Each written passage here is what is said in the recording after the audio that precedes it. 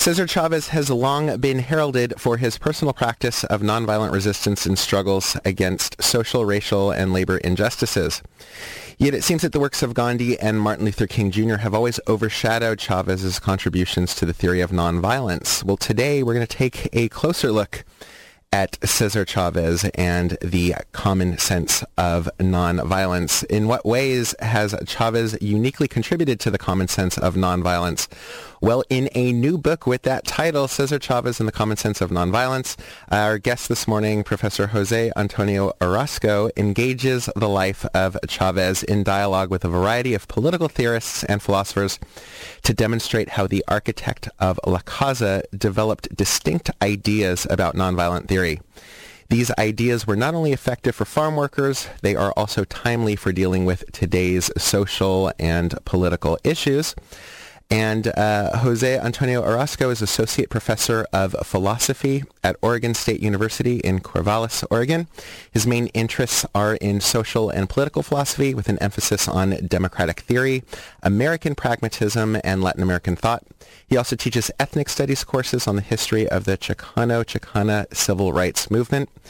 And he is finally the director of the Oregon State University Peace Studies program, and he teaches the Peace Studies seminar, which focuses on, well, you guessed it, peace. And Professor Orosco joins us this morning. Good morning. Good morning, Jared. Thank you so much for joining us bright and early this morning. How are things in Corvallis?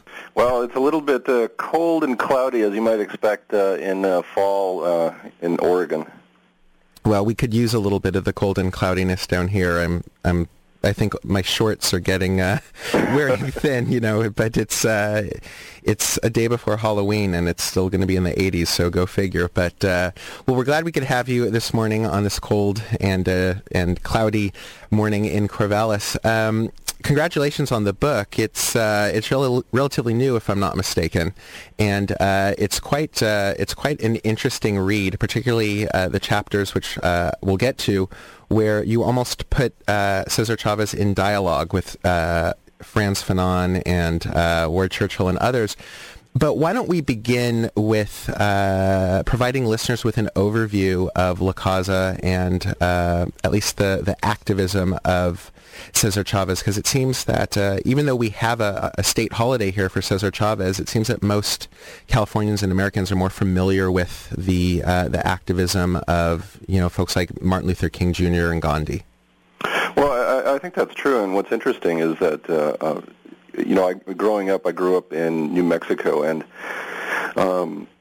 during my education in elementary school and in high school and so forth, I never heard about Cesar Chavez, and it wasn't actually until I was outside of college and living here in Portland, Oregon, when Cesar Chavez died, that I heard anything about him and started to learn about him. And so my education about him was really, really quite limited until I was an adult. And so California is to be commended for being, foremost in this and trying to make sure that young people know a little bit about his life. But, Cesar Chavez was a key figure, I think, in social justice movements in the 20th century. He was born in 1927 in Yuma, Arizona, and he came not necessarily from an totally impoverished background. His family did have some land there. They were small farmers, but because of the after effects of the Great Depression, his family had to become migrant farm workers, and so his family lost land that they had in Arizona, had to become workers that would go back and forth between Arizona, California, and then up and down in California. And so for most of his life, until he was about 19 years old, Cesar Chavez worked in the fields of California in various kinds of crops, beets, and so forth. And this really formed his impressions of this kind of labor for some time. He recognized that it was honest work, but it was really, really grueling work. It was really, really oppressive work. And so when he was about 19, he decided to try to get out of it as best as he could, and he joined the he joined the Navy and went to World War II. Comes back from the war, and there was not a whole lot of opportunities for young Mexican-American men at that time, and he had to go straight back into the fields. He got married in the middle 40s to Helen Favela, and again, both of them, which was the tradition of a lot of Mexican-American migrant farm workers, went straight to work again in the fields. And he started to realize that his life was going to be doing nothing but field work if something didn't happen. And he had seen and he was aware of different labor organizers that would come into the fields. He had seen them trying to agitate people. But what he says in his memoirs is he realized that people would come, they would agitate the people, tell them that they needed to organize and perhaps have a strike for their rights, and then these people would go away, and all the hopes and the dreams that the farm workers had had for a better life would be dashed, and people would lose their jobs, and nothing would come of it. So he realized that something needed to be done, but he wasn't quite sure what it was going to take. Around this time period, this is in the early 50s, he becomes aware of an organization called the Community Service Organization, which was a group affiliated with Saul Alinsky's Industrial Areas Foundation. This is was an organization dedicated to community organizing, getting ordinary people to stand up for themselves and to learn how to struggle and to fight for bettering their communities.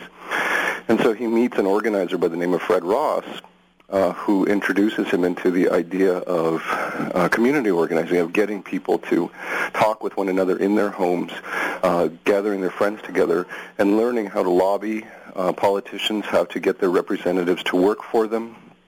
And so Cesar became very, very interested in this work, and he became very effective at it. And in fact, he became the community representative or the California representative for the Community Service Organization, and was going out there and getting Mexican Americans registered to vote, getting them to lobby their representatives and so forth. But even though he was very successful at this and he was finally getting a steady paycheck that did not involve the grueling labor of farm work, he was really dissatisfied with this work because he felt in the back of his mind that this was still not reaching out to farm workers. And even though it was helping many Mexican Americans to be able to improve their communities, that this wasn't touching the most vulnerable populations.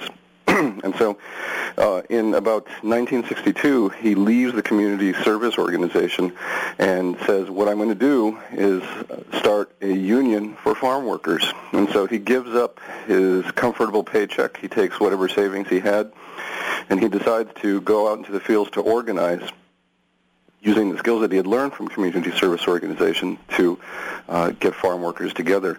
And so 1962 is really the birth of La Causa, the cause, the idea of organizing farm workers to be self-sufficient agents for democratic change. And along the way, he meets various organizers, people who he would be comrades with for many, many years, and starts to build what would eventually become the United Farm Workers. And this becomes a very successful union at the height of it, having several tens of thousands of workers represented in the fields throughout California. He becomes known for his dedication, his self-sacrifice in the terms of the hunger fast that he would occasion, and of course the great grape boycott in the late 1960s to cut off the distribution of grapes until farm workers can be protected by having good working conditions, by having good pay, and making sure that pesticides are not used on the crops that would eventually cause cancer to the farm workers. So in the late 1960s, he starts to gather strength that really improves quite a bit of the working conditions of farm workers. And the great victory really comes in the 70s when the farm workers are able to gather so much public support in the United States and around the world that California becomes one of the only states to recognize farm labor as a group that can have collective bargaining rights. Because under federal law, workers from the early 1920s or so, the federal government gives people the right to unionize.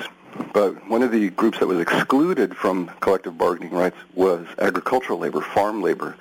And so it was up to states to do this if they wanted to. And California was one of the only ones to allow unions of farm workers to represent them. And this was the great victory, I think, of the farm workers in California, was to get the UFW recognized, give them bargaining rights, and to establish California state boards to regulate labor and to make sure that workers were protected. So in the 1980s or so, as the country becomes a little bit more conservative, we have Ronald Reagan elected president, things become much more difficult for progressive social causes, and particularly for the farm workers. And so this is a period where you start to see the gains made by the farm workers slowly scaled back. And this was a very difficult period for Cesar Chavez in terms of trying to make sure that the numbers of the union stay up, but also just the difficulties in terms of the changing political climate. And finally, in about 1993, he passes away. As the farm workers are still struggling very much to keep their numbers up, to keep pressure up on politicians to monitor and to take care of the kinds of gains that they had been made. But he leaves this legacy of a very strong union, and particularly I think what's important is this vision of himself as someone who was a labor leader, but also someone who was recognized as standing up for Chicano rights, part of the Chicano civil rights movement. And I think part of what my book is trying to say is that given all of this great labor history, he was also what I call him a community intellectual. He was someone who was thinking about the kind of activism that he was engaged in, trying to learn from it, and developing new tactics and strategies for nonviolent action today. And the hope that I want to do with the book is to show that he was not just an activist in the sense of out there in the streets and actually organizing, but he was reflecting on this to try to develop theory about the strategies that would be needed for social justice in the United States today. We're speaking with Jose-Antonio Orosco. He is the author of Cesar Chavez and the Common Sense of Nonviolence. Thank you for that overview. I think it really sets the framework for our discussion. One of the things that I think you pointed out early is that Cesar Chavez's experience growing up was not one that was unique to Chicanas. He was born in Yuma, Arizona, and I think a lot of people assume that he was born in Mexico, but he was an American, and experienced the aftermath of the Great Depression and the Dust Bowls and the coming to California and so forth. So his narrative isn't unlike that depicted in a lot of the Steinbeck books. I read earlier this year In Dubious Battle, which looked at, is a work of fiction, but looked at the attempt to organize apple pickers in Northern California. So one of the things that your book raises then is the question about to what extent was Cesar Chavez a labor organizer, and to what extent was he a figurehead for Chicano rights, and that this was something that perhaps he struggled a little bit with. Right. Could you talk about that a bit? Well, this was something that was a tension in his life. He experienced very, very strongly the racism against Mexican Americans in the United States. He tells a story of when he was a young man with his brother Richard. They went into a restaurant in California and wanted to go inside to have a hamburger, and so they sat at the counter, and the waitress came over to them and told them to get out. Didn't they realize that they didn't serve Mexicans? And they didn't understand exactly what was going on, and they tried to, say, look, we have the money, we just want to have a hamburger. And she told them to get out. Don't you see that we don't serve your kind, dumb Mex? And they started laughing at the boys. And Cesar Chavez said that this memory really stayed with him throughout his life, this idea of them deriding the young boys. And he says that laughter against his dignity just burned into his skull, into his memory, that they were laughing at him as a human being. And so he said that he experienced that deep kind of racism, and he knew the racism that existed in the fields that kept different groups of workers separated from one another. But he was really conscious, too, he said later on, that he was worried about organizing on the basis of ethnic or racial identity. He was worried about what we might call today a kind of identity politics, where the only basis of solidarity would be on race or ethnicity. And so he believed that it was important to try to target the most vulnerable populations in society for organizing, to try to get these folks, right, Mexican Americans, African Americans, and others, to try to turn them into agents of change by teaching them the skills that they might need to represent their own interests and to develop their own strategies of social change. But he didn't think that the best strategy about doing that would be on the basis of ethnicity, and so he was sympathetic with the Chicano civil rights movement, with the movimiento in general, and was always willing to talk with students and to work with other groups. But he always said, look, the basis of our organizing together has to be much broader than simply the basis that we're Mexican. We have to look at our class. We have to understand how we can build coalitions together with other groups to try to create the biggest kinds of power blocks that we can get. And if we do this simply on the basis of race, we might be divided. And so for him, race was something that was something that had to be acknowledged, that the history of racism and racial oppression had to be accounted for in whatever kind of social justice movement we wanted to create, but that it couldn't limit us in our vision of what we wanted to accomplish with social justice. Well, let's talk about his attempts at accomplishing that. Your book begins with a discussion of pilgrimage, penitence, and revolution. How did the idea of penitence shape Chavez's pilgrimage and penitence shape Chavez's shape his path toward creating this major success with United Farm Workers? Well, the theme of pilgrimage, penitence, and revolution was the theme of the Sacramento March in 1966, in the spring of 1966. The farm workers decided that part of what they needed to do was to raise their visibility of their struggle. And so what they decided to do was to have a march from Delano, California to Sacramento during Easter week of 1966. And so this is about a 300 or so mile long march. And the manifesto that they issued took on the values or the themes of pilgrimage, penitence, and revolution. And so these were ideas that Chavez felt were, in some sense, ingrained or a part of the Mexican and Mexican-American experience. And so what he wanted to do was to show that the struggle, La Causa, was actually something that came from or emanated from or bubbled up from these deep kind of cultural foundations in Mexican and Mexican-American culture. So the march to Delano, from Delano to Sacramento, was to be thought of as a pilgrimage in the kind of religious connotation that might mean. He said that in describing the march, he said, what we're trying to do here is in some sense recreate the kinds of pilgrimages that you see in Mexico all the time, especially around December 12th, which is dedicated to the Virgin of Guadalupe, where many, many pilgrims come from all around Mexico to the Basilica in Mexico City to honor the Virgin Mary. And so he said, what we are doing here today is in that kind of spirit. We are going to Sacramento, to this place of power, and we're going there not to honor it, but to signify our devotion to trying to make social change. And so we're going on this pilgrimage to a site of power. He said we do this with the spirit of penitence. And he said to understand this idea of penitence, you have to understand why pilgrims go on the journeys that they do.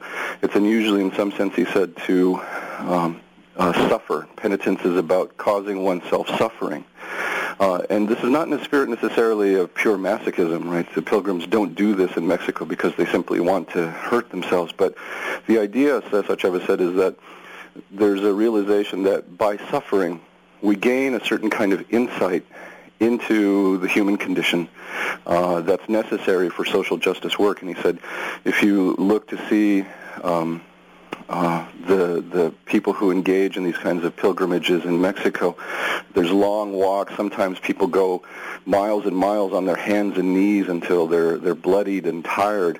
And the idea is that you are learning to take on pain, and by learning to take on this pain, you can open up your vision of what pain means, how people are in pain.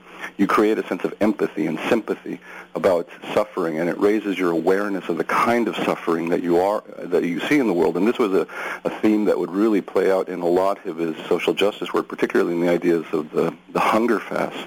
Well, and I think that that's an important point that you raise, because today it's common to hear of different activist groups, whether it's your Code Pinks or not to single them out, they just the first ones that come to mind, but you hear of people engaging in hunger strikes or fasts, and yet often the strike or fast is designed to coerce the opposition into conceding a point. Right. But as you point out in your book, for Chavez it was something different. Explain that. Yeah, I mean, this is the really interesting thing. He never called what he was doing a hunger strike, right, which implies that it's a strategic move to try to force someone that you're in tension with, you want them to change something, so you're threatening them by saying, if you don't do this for us, we're going to go on this hunger strike until we get sick or we die, and then it will be your responsibility since you didn't want to do anything for us. And Chavez, who engaged in 3 major fasts in his life, said that this was explicitly not what he was doing. In the first fast that he started in 1968 during the grape boycott, he said, look, I'm engaging in this fast not because I'm trying to coerce the growers to sign a contract with the union. What I'm doing this is more for us. What I'm trying to do here is to show us the importance of sympathy and the importance of empathy with one another.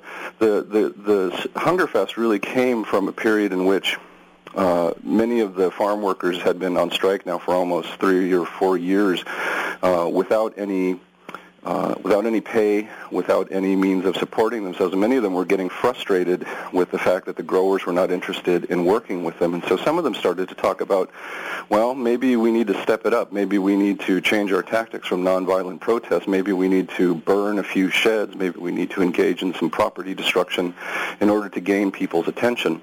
And this really rankled Chavez, and he said, no, listen, this is not going to work. We cannot go along this path. And he became so angered about this that he said, look, we have to stop the strike at this point. We need to pull back and we need to gain our bearings. And he said, and the way that we're going to focus is I'm going on this fast.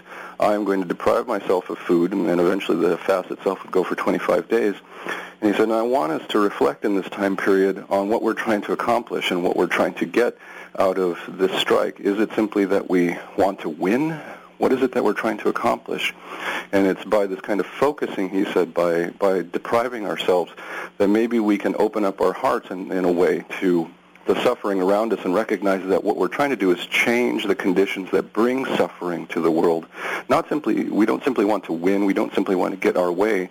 We want to have a radical change of the conditions under which we live. And we need to step back from what we're doing and the anger that we have and learn to figure out how to channel other sorts of emotions into this. And this was, again, a theme that he would play out in other fasts. For instance, one of the last fasts that he did was for the farm workers and having to do with pesticide exposure. And so he said during one of the communiques about this fast, he said, look, I became ashamed when I realized that the farm workers were dying in so many numbers because of pesticide exposure. I was ashamed with myself, and what I decided to do, he said, was to have a hunger fast. And what I wanted to show the world was that I was suffering because of lack of food, but that this suffering was something that I shared with many farm workers who were suffering from pesticide exposure. And at the end of those 20 or so days that he was in fast, he said, I'm going to end my fast now, but I would like to continue the fast. So I want other people to create a chain, he said, a chain of suffering. So what would happen was when he finished, he would pass on the fast to a person who would do it for 3 days, and then at the end of those 3 days, someone else would pass it on. And the idea was to keep the fast, in some sense, continuing creating this, as he said, the chain of suffering to sort of show and to highlight the fact of the people who were deeply suffering to be able to provide the food for tables in the United States. And so the whole idea of the fast was in some sense to highlight suffering, to get people to experience suffering in some small way so that they could open up that kind of sense of empathy about the real suffering that goes on in many, many places, in places that people don't necessarily normally look for it or are aware of. The title of the book is The Common Sense of Nonviolence, so let's move on to that topic. Because it is hard to convince people, I think especially today, of the common sense of nonviolence. You begin this discussion by bringing up the famous essay / book / lecture of Ward Churchill, Pacifism as Pathology. I'm sure listeners of this program are familiar with that. We've talked about it and played his work numerous times. It seems that today the idea of whether it's property destruction or armed struggle or however we want to define it is really the default response. It's not the nonviolence of Martin Luther King, Gandhi, or Cesar Chavez. And I think that your book does a really good job of trying to engage them in some kind of dialogue by, juxtaposing quotes and so forth. You raise the work of Frantz Fanon, which I don't know that a lot of our listeners might be familiar with because that is more from the 60s. But certainly Che Guevara has become some kind of a rock star, if you will, with pickup, on the back of pickup trucks, the silhouettes and so forth. So I don't know how to ask you to try to summarize the two approaches, but why don't we start? Let's start with Frantz Fanon, because I think most listeners are already familiar with Ward Churchill. Tell our listeners briefly the main thesis of Frantz Fanon, and I'm pronouncing the last name correct, am I not? Yeah, that's correct. Okay. The book is The Wretched of the Earth. It was, I guess, the predecessor, if you will, to Ward Churchill's Pacifism as Pathology. It was really embraced by activists in the late 60s and early 70s. So let our listeners know what the thesis is and how Chavez would respond to that. Yeah, no, that's a good point. Fanon was in some sense the theorist of the Algerian Revolution in North Africa against French colonial power, and he spent many years working as a psychologist in that area, talking with people, the Algerian freedom fighters, and working with them. And he decided, in some sense, to become the spokesperson of their revolution and tried to theorize what they were trying to accomplish. The main sort of thing that comes out of The Wretched of the Earth is a description of what Fanon calls the colonial situation, right? The situation in which you had a European power coming in and imposing its political, economic, and cultural system on Algeria and trying to transform and maim that culture into the model that France wanted for them. And the Algerians decided in this kind of wave of anti-colonial violence that started to spread throughout the world in the late 50s and 60s, that they wanted liberation from France. And what Fanon said was that the violence, the armed struggle of the Algerians was justified, was a good thing. And in fact, it was a kind of self-defense against the original violence of the French state against the Algerians. And so the idea for Fanon is roughly this, that violence by oppressed people against their oppressors is justified and, in fact, is a good thing. That the experience of violence, that the experience of engaging in revolutionary violence can not only liberate a people from their oppressors, but it can liberate people's consciousness too if they're oppressed. That is, that in the act of working together and working in military campaign together, that oppressed people learn to see themselves as Fanon says, as real men, as people who are capable of getting rid of the oppressed consciousness in their heads and learning to see the world through their authentic eyes for the first time, and it's through violence, through the act of actually killing the oppressor, that you can gain this kind of liberated consciousness. And so for many third world revolutionaries in the late 50s and 60s, this was a great insight that the violence could be justified, and that in fact there was a kind of purifying effect that it would have, that it would cleanse you of the kind of oppressor that you might have within you. And so this was something that, for instance, that Che Guevara also advocated, the idea that it's through this kind of violence against imperialism and American dominance in particular, that third world people would be able to be free for the first time in a really authentic way and be able to stand up for themselves. And for both of these guys, for Che Guevara and Frantz Fanon, it was the experience of violence that would do this. And I think that what I argue in the book is that Ward Churchill is part, in some sense, of this kind of tradition that he doesn't necessarily say violence is the only means by which oppressed people can accomplish their goals, but it might be something that we should keep on the table because the conditions of injustice, he says, in the United States are so great that we can't rule out that at some point armed struggle might not be the good thing for the United States. And what I argue in the book, contrary to these ideas, is that Cesar Chavez said, look, violence doesn't liberate in the way that people think it does. What liberates is the sense of organizing, of working together, of cooperating, of learning through struggle with one another how to accomplish things. And so the idea is that what liberates is the sense of agency that you get by working together, not necessarily through killing, not necessarily through property destruction, but it's through being organized together that really liberates. And so for Chavez, he says the thing is that we can do this nonviolently, and in the end result, if we accomplish gains through nonviolence, the structures that we create for social justice will be much more secure than if we organize and try to attain a peaceful society through violence. Because if we use violence, we create the precedents for the use of violence.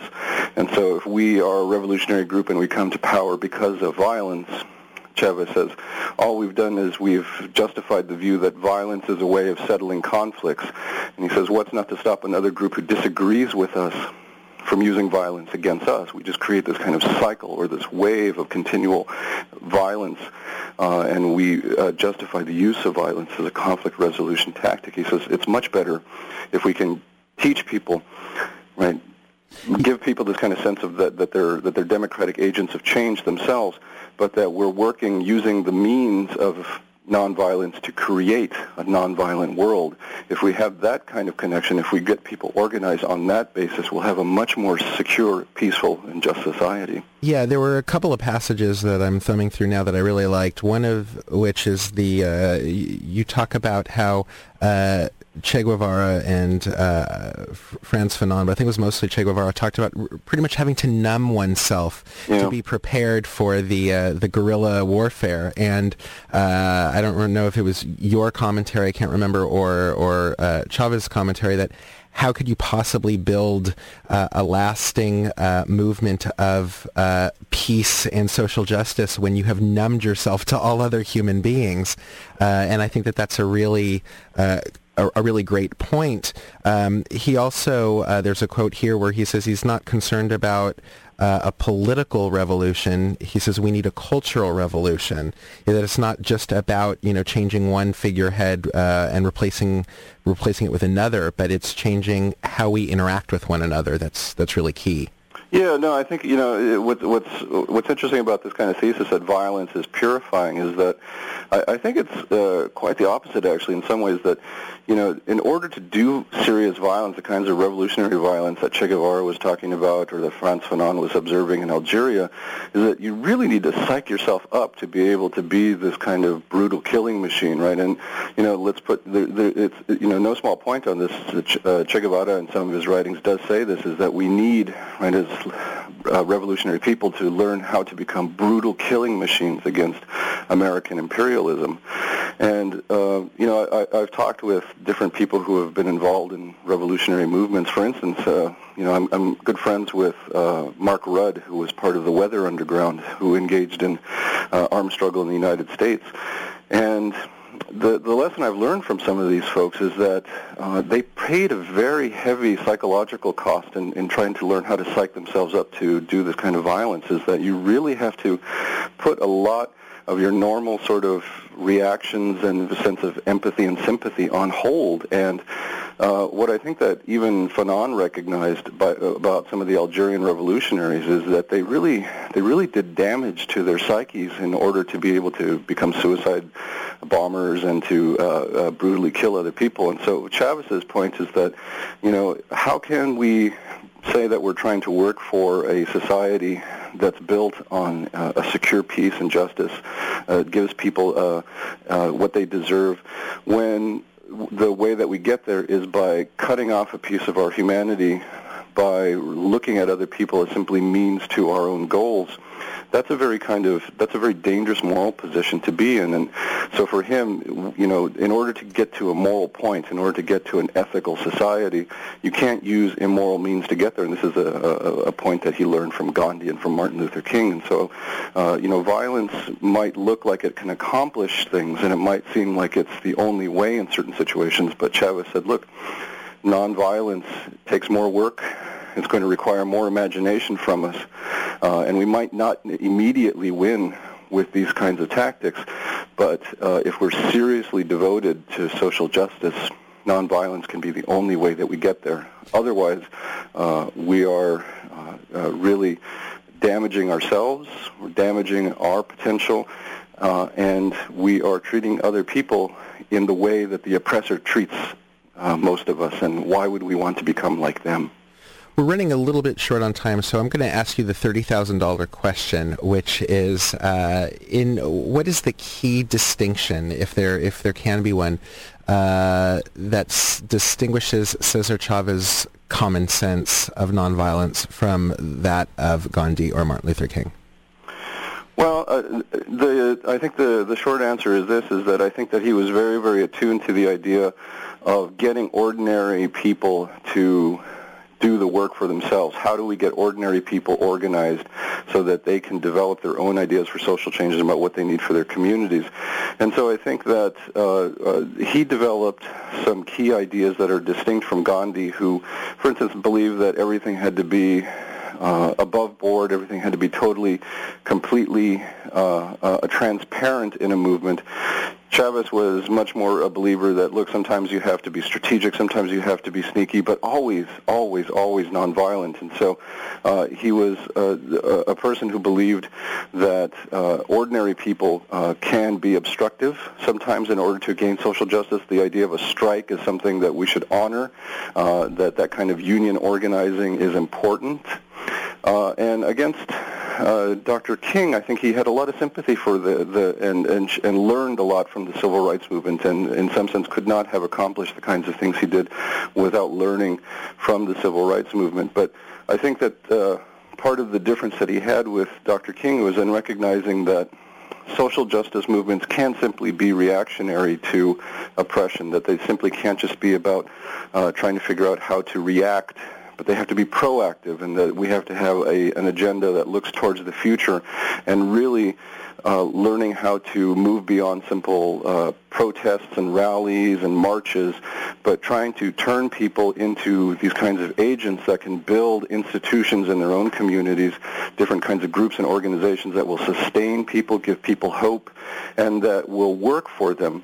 And if that means turning your back on electoral politics, on big political institutions in order to build your own institutions that will work for you, so much the better.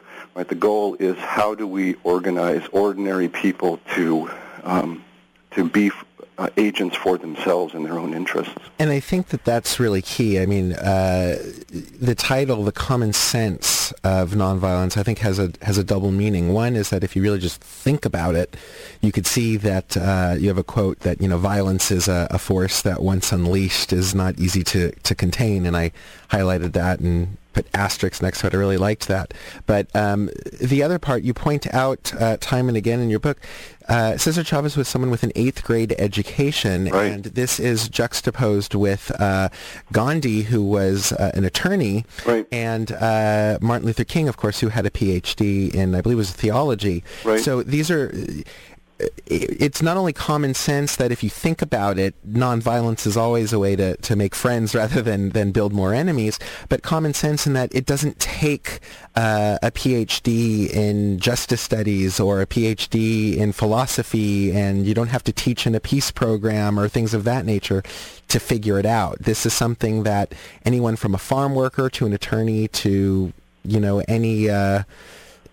any schmo on the street, I'm not going to say any Joe Plumber on the street, any schmo on the street could figure out. No, that's absolutely right. I mean, the idea is that, what's key in struggle and what's key for social justice is solidarity, learning how to work together in this way. And that's really hard, right? Solidarity is not something that's easily built up, but that's the key. And I think that part of the reason that maybe Cesar Chavez doesn't get the kind of renown that he has, that he doesn't have, is because it may be this kind of snobbery against his very humble background, right? He wasn't as educated as some of these other people, but his point was exactly that, right? Is that ordinary people have means and ways of being able to get things done, and particularly for him, what was needed to do is to tap into the Mexican-American culture and to realize that in that culture there are all sorts of lessons about nonviolence and conflict resolution and how to build solidarity with one another. It's just a matter of tapping into those lessons that, for instance, he learned from his mother. He says that his biggest teacher in nonviolence was not Gandhi, was not Thoreau, was not Dr. Martin Luther King.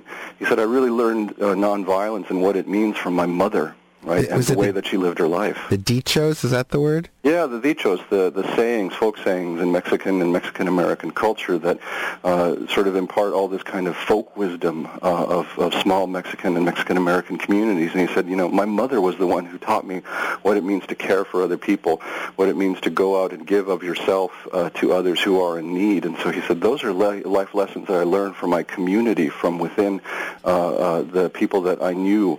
And it was only later that I read theory about it, and I saw, all of this makes sense. And so for him, nonviolence was, and that kind of solidarity was something that he lived in his ordinary life and saw that there was potential in ordinary people to achieve social justice. So you're absolutely right. This isn't something that is a high theory and only something that, you can learn in school, but it's a matter of trying to tap into those ways and folk ways that we know about and learning how to turn them into tools for strategy and for tactics for organizing.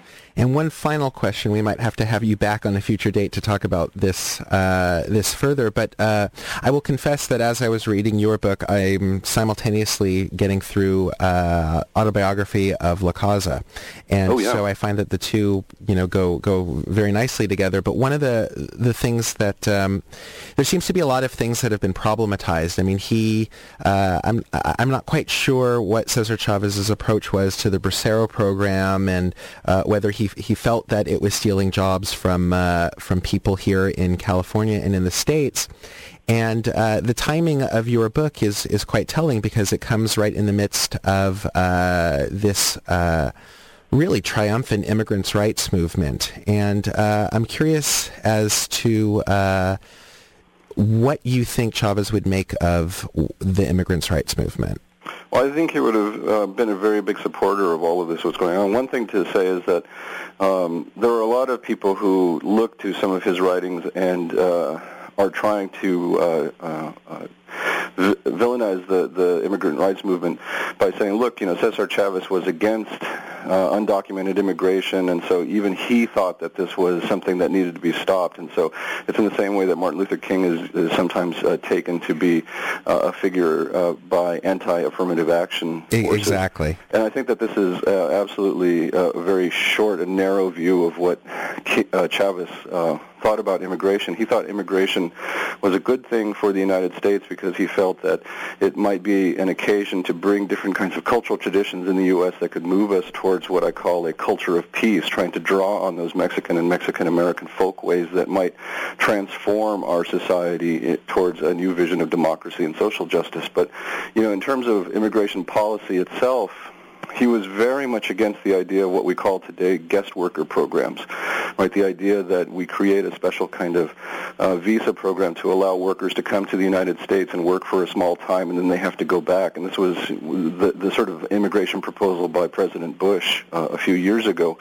He was very much against this idea because what he said is what this does is it creates a servant class of workers for the United States, right? These people come. They don't have the opportunity to stay. They don't have an opportunity to citizenship. And then after a few years that we use their labor, they have to go back.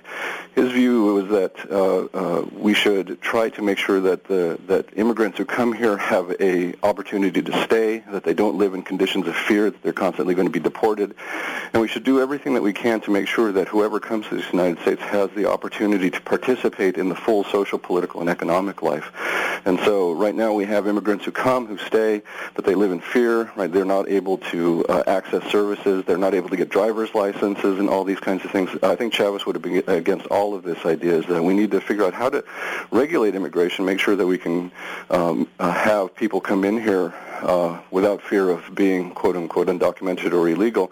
But at the same time, we should make it clear that when these people come here, that they have the opportunity to participate and to enrich the political and economic life of the United States rather than simply be beasts of burden who we use to pick our food, to clean our homes, to clean our restaurants, and to prepare meals for us, right? That these people should be also to be voters and to be able to have their voice said and to be able to participate in the cultural life of the communities that they exist in. So he was very much a person who believed that immigration was something that was making America strong, increasing its diversity, and we should do as much as we can to make the lives of these people dignified rather than to villainize them as criminals. Yeah, I think the analogy to affirmative action and Martin Luther King is great. Unfortunately, we are out of time, but I would love to have you back to explore the context of the book a lot further. So I hope I could feel free to call on you again. The book is titled Cesar Chavez and the Common Sense of Nonviolence. The author is Jose-Antonio Orosco. It is available at University of New Mexico Press, which is unmpress.com. You could also find it, I'm sure, on Amazon. Professor Orosco, thank you so much for joining us this morning. Thanks, Jared. I appreciate talking to you. And I'll talk to you soon. Take care. Bye-bye now.